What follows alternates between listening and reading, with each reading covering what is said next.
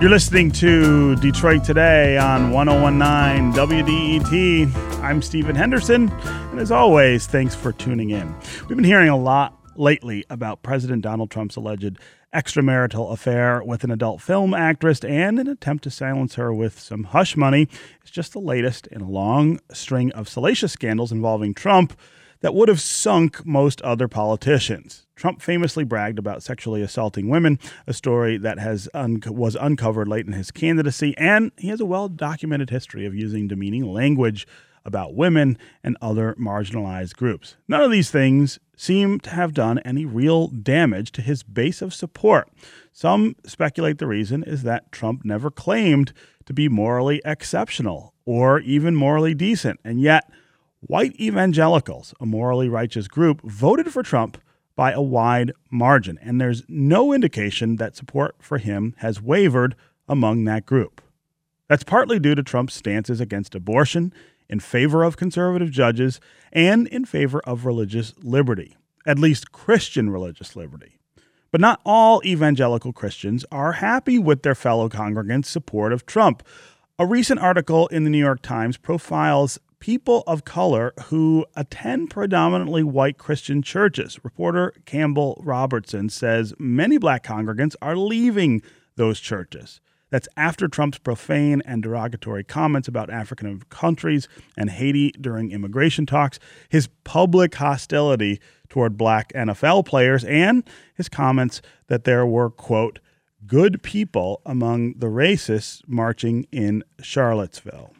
We want to talk now about the idea of black and white evangelicals, the split that exists among them when it comes to President Trump and his policies. And we're going to talk about the effort that was underway before to bring those two groups together.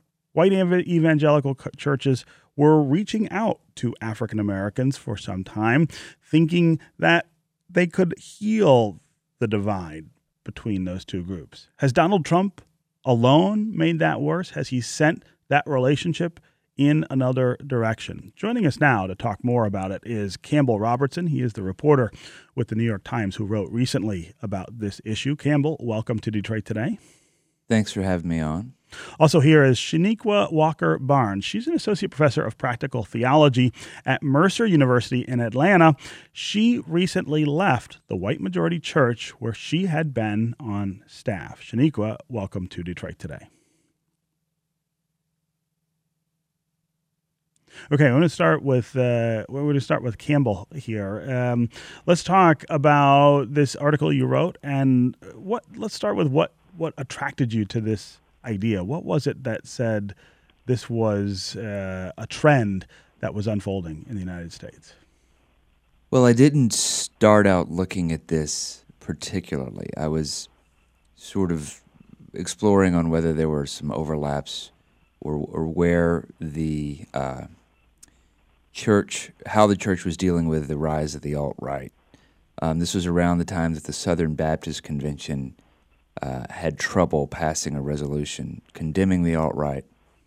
But when I was calling around talking to folks who studied and looked closely at church and race, they, particularly the evangelical church, they kept talking about this, I guess trend might be the word, but the fact that the efforts at integration over the past few decades were seeming to unravel. It hasn't been quantified yet, but everybody was seeing it. And what struck me most, and you know this as a journalist, I mean, you hear echoes of things when you talk to all different people and you try to sort of look closely to find a pattern.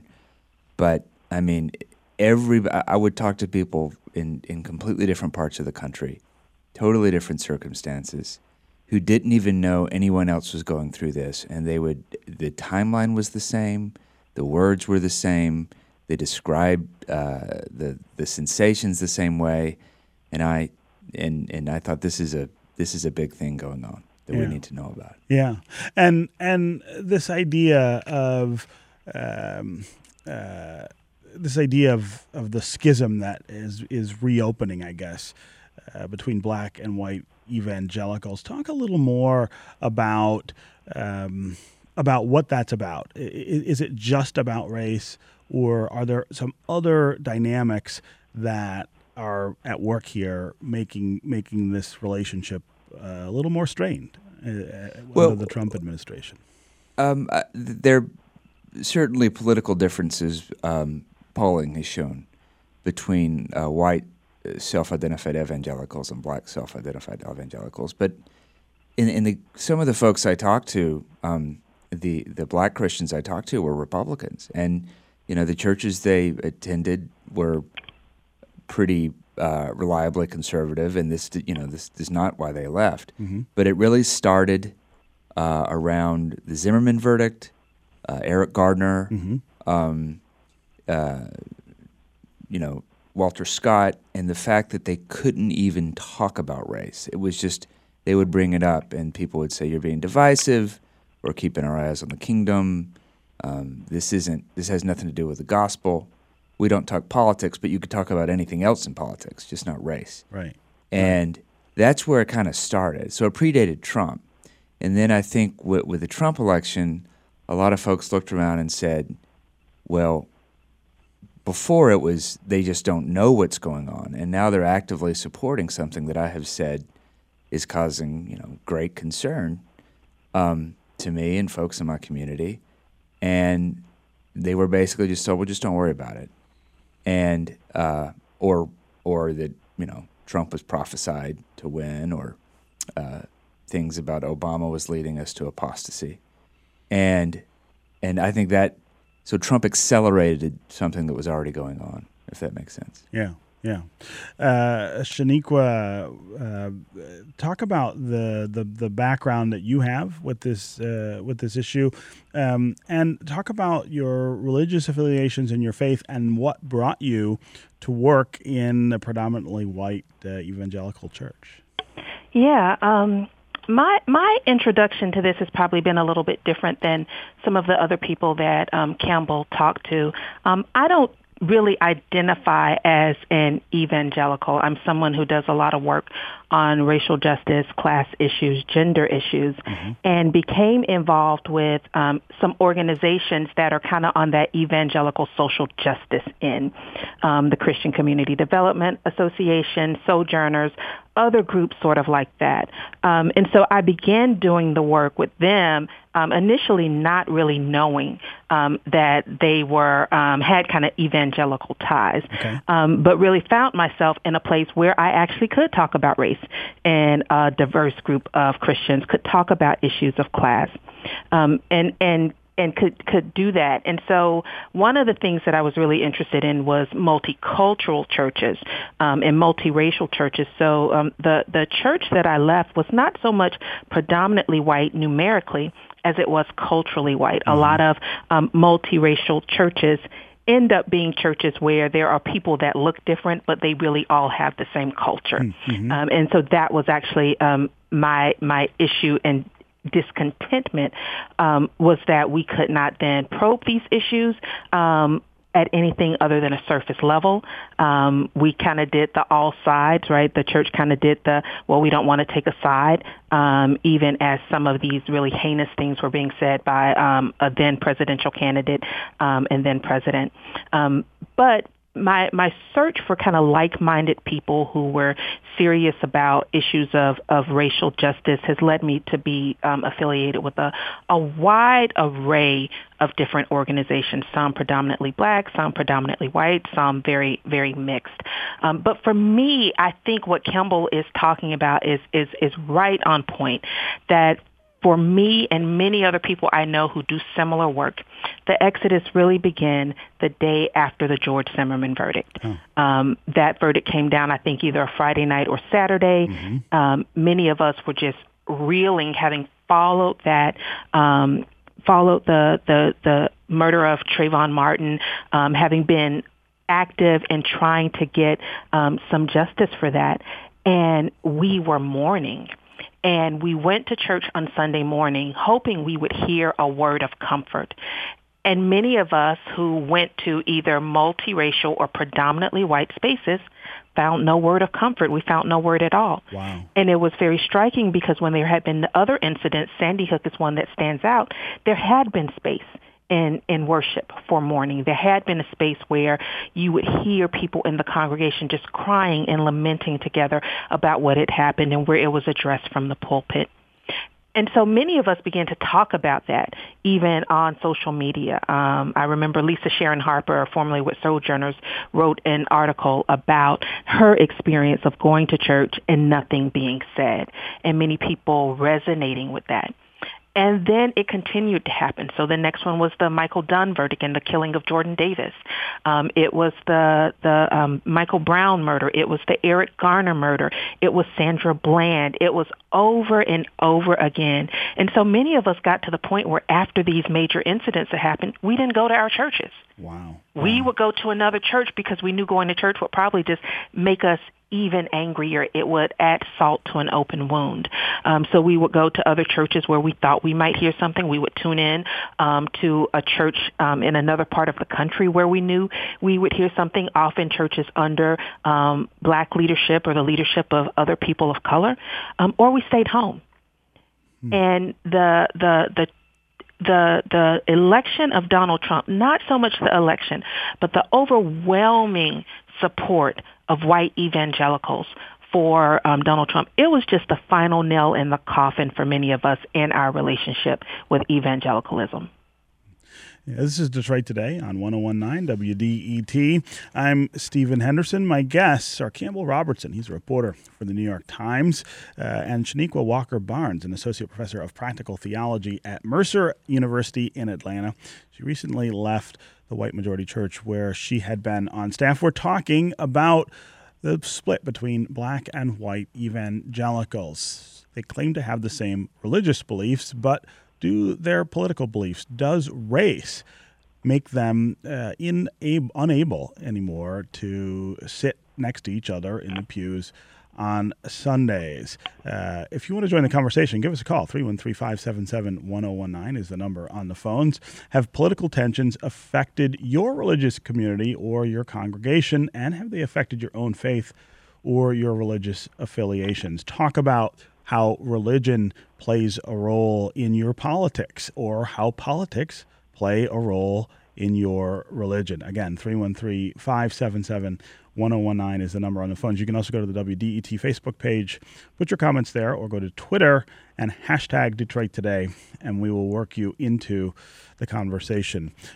Campbell, when I was a young editorial writer in Lexington, Kentucky, I once wrote, I was writing a series about race and the schools there, urging the school board and other advocates to do better by the black children in that district, who were a pretty distinct minority, who had an unfair burden of integration through busing, all kinds of things. And I can remember that this was a conversation that was going on in that community for a long time, and it turned for one of the board members when he said he was sitting in church on Sunday, and the pastor started sermonizing about this issue and calling him out almost by name, right? Saying, this is an issue that's gone on in this community. This is a discussion that's going on in this community, a debate, and we want things to be better. And that board member called me angry, just furious the next week, and said, you know, I have a right to be able to go to church and not hear about race. I have a right to be able to go to church and not hear about this issue that you are writing about all the time in the newspaper. And that story has always stuck with me, because I think it gets to the personal nature of people's religious beliefs and how they want to sometimes separate that from politics. But it also, I think, gets to a difference between whites and blacks when it comes to the role that religion plays. I think, and maybe I'm assuming too much here, but I feel as though there's this expectation that certain politics should stay out of church on the part of of white Americans, and for African Americans, the church has been a central part of those politics, and race is sort of at the center of that divide. Well, Dr. Walker Barnes is probably better positioned to talk about a lot of this than I am, but I also think it's what you define what's political and what's deeper than politics.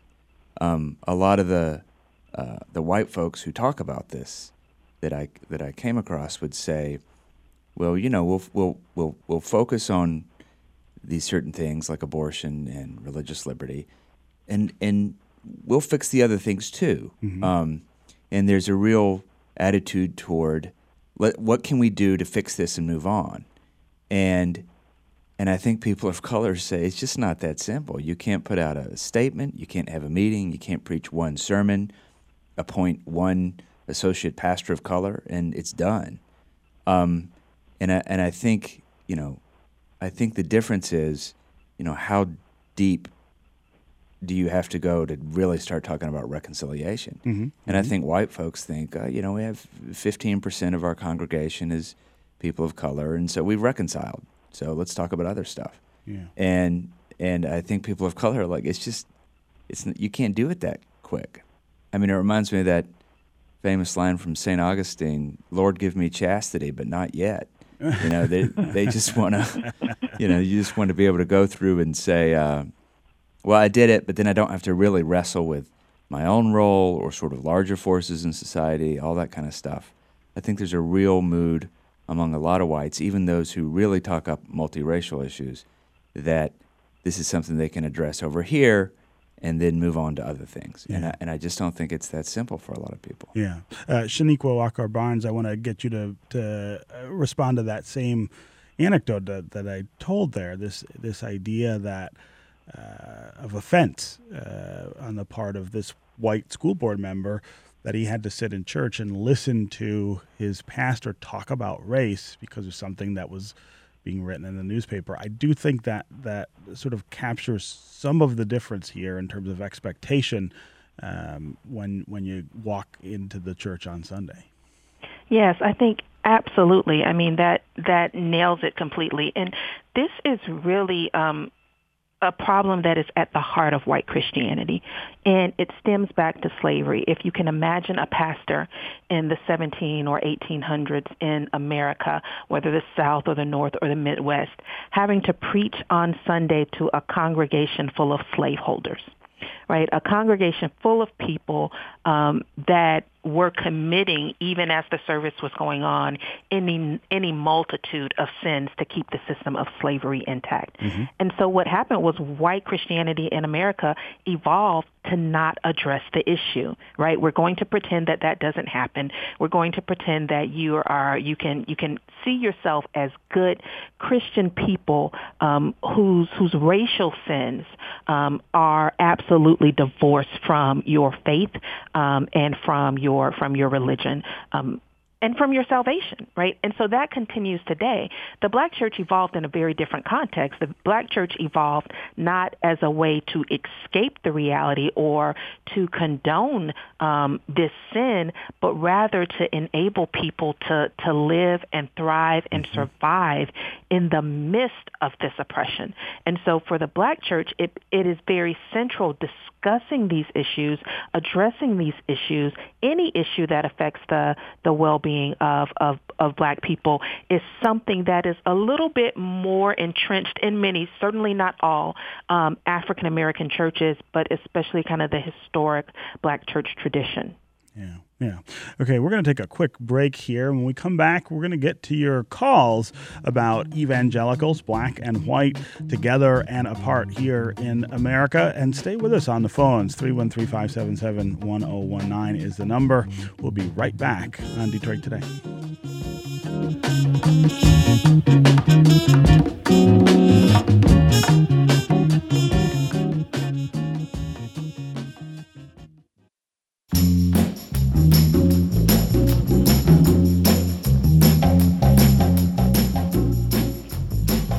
You're listening to Detroit Today on 1019 WDET. I'm Stephen Henderson, and as always, thanks for tuning in. My guests are Campbell Robertson. He's a reporter with the New York Times. Also here is Shaniqua Walker-Barnes, an associate professor of practical theology at Mercer University in Atlanta. We are talking about black and white evangelicals and their reaction to politics, their reaction to politics in the era of Trump, their reaction to politics before the era of Trump. Is there a new schism growing in evangelical churches along racial lines because of President Trump, or is that something that traces back much further? If you want to join the conversation, give us a call. 313-577-1019 is the number on the phones. That's 313-577-1019. You can also go to the WDET Facebook page and put your comments there, or you can go to Twitter and hashtag Detroit Today. We'll work you into the conversation.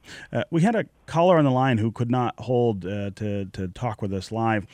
She's a member of a white evangelical church who sits in opposition to abortion, and she sits on their pro-life committee. She says evangelical support for Trump had nothing to do with race. It had to do with abortion, and that it's not uncommon for those choices to avoid divisive issues. I'm wondering, Shaniqua Walker-Barnes, what your reaction is to a statement like that. Well, the first reaction I can't say on the air, but the other reaction I'll say is, that's a common sentiment, right? That it has nothing to do with race, that it was colorblind. The issue, though, is that Donald Trump's comments about race were not deal breakers. Right. Particularly not just divisive, but hateful rhetoric about Mexicans being rapists, about Muslims, about all manner of people. That wasn't a deal breaker for people whose call and whose baptism requires them to look beyond skin color, right? So that they prioritize one single issue over all of these other issues is the problem. And so the fact that wasn't a deal breaker indicates that it was much more about race probably than that woman is willing to admit. Campbell Robertson, in your reporting, did you hear that strain of defense here, that this is not about race, this is about other things, and that African Americans who are leaving these churches may be, in the eyes of their white counterparts, overreacting? Oh, yeah. I mean, that was a very, very common response, that this was religious liberty and judges and abortion. And, I wish he would speak more civilly on some of these matters, but this is something else we can work on later. And I think Dr. Walker-Barnes was right on in saying that the frustration was, well, this seems to be a deal breaker, not to say that everybody should go vote for the Democrat, but there should at least be some wrestling, at least be some, I don't know what to do, given these colliding priorities of the humanity of my, fellow worshiper and the, issues like abortion, which I don't think anybody is saying. I mean, some of the folks I talked to were very staunchly pro-life, but they're saying this isn't a side issue, and that's what's really driven a lot of the frustration. Sure. And a feeling that not that there's a new divide, but that maybe that divide was a lot bigger than they appreciated all along. Than they had imagined, sure. Yeah. David on Facebook says, I came to Detroit to work with white evangelicals and had to quit associating with them because of their unbridled support of Donald Trump. I understand that many of them believe that Obama and Clinton are representative of all that is evil in America and that they see Donald Trump as their champion who defeated Satan. I feel so terrible for my former Christian friends. They are so gullible. Marilyn on Facebook says, my faith has not changed. However, like your guest, I have been looking for words of comfort during Mass about not only racial tensions in the U.S., but also the tragedies around the world. It didn't make me stop going to Mass, but I definitely had to shop around for a new church that acknowledged these issues and prayed for people to come together. Fortunately, I was able to find one in Detroit that I could align with. Let's go back to the phones here. Jimmy in Birmingham, welcome to Detroit Today. Good morning. Thanks for taking my call. Sure. So some context, I'm a white, I'm not going to say evangelical. It's not a word that I'm a fan of. I say Jesus follower. I actually grew up in the church. I worked in full-time vocational ministry for 4 years in a traditional evangelical Protestant church. And I became pretty disenfranchised. Obviously, the Trump situation magnified it, but it started back with the Bush era. And I just so happened to stumble upon a book written by a pastor, an evangelical pastor named Greg Boyd, and it's called The Myth of a Christian Nation, How the Quest for Political Power is Destroying the Church.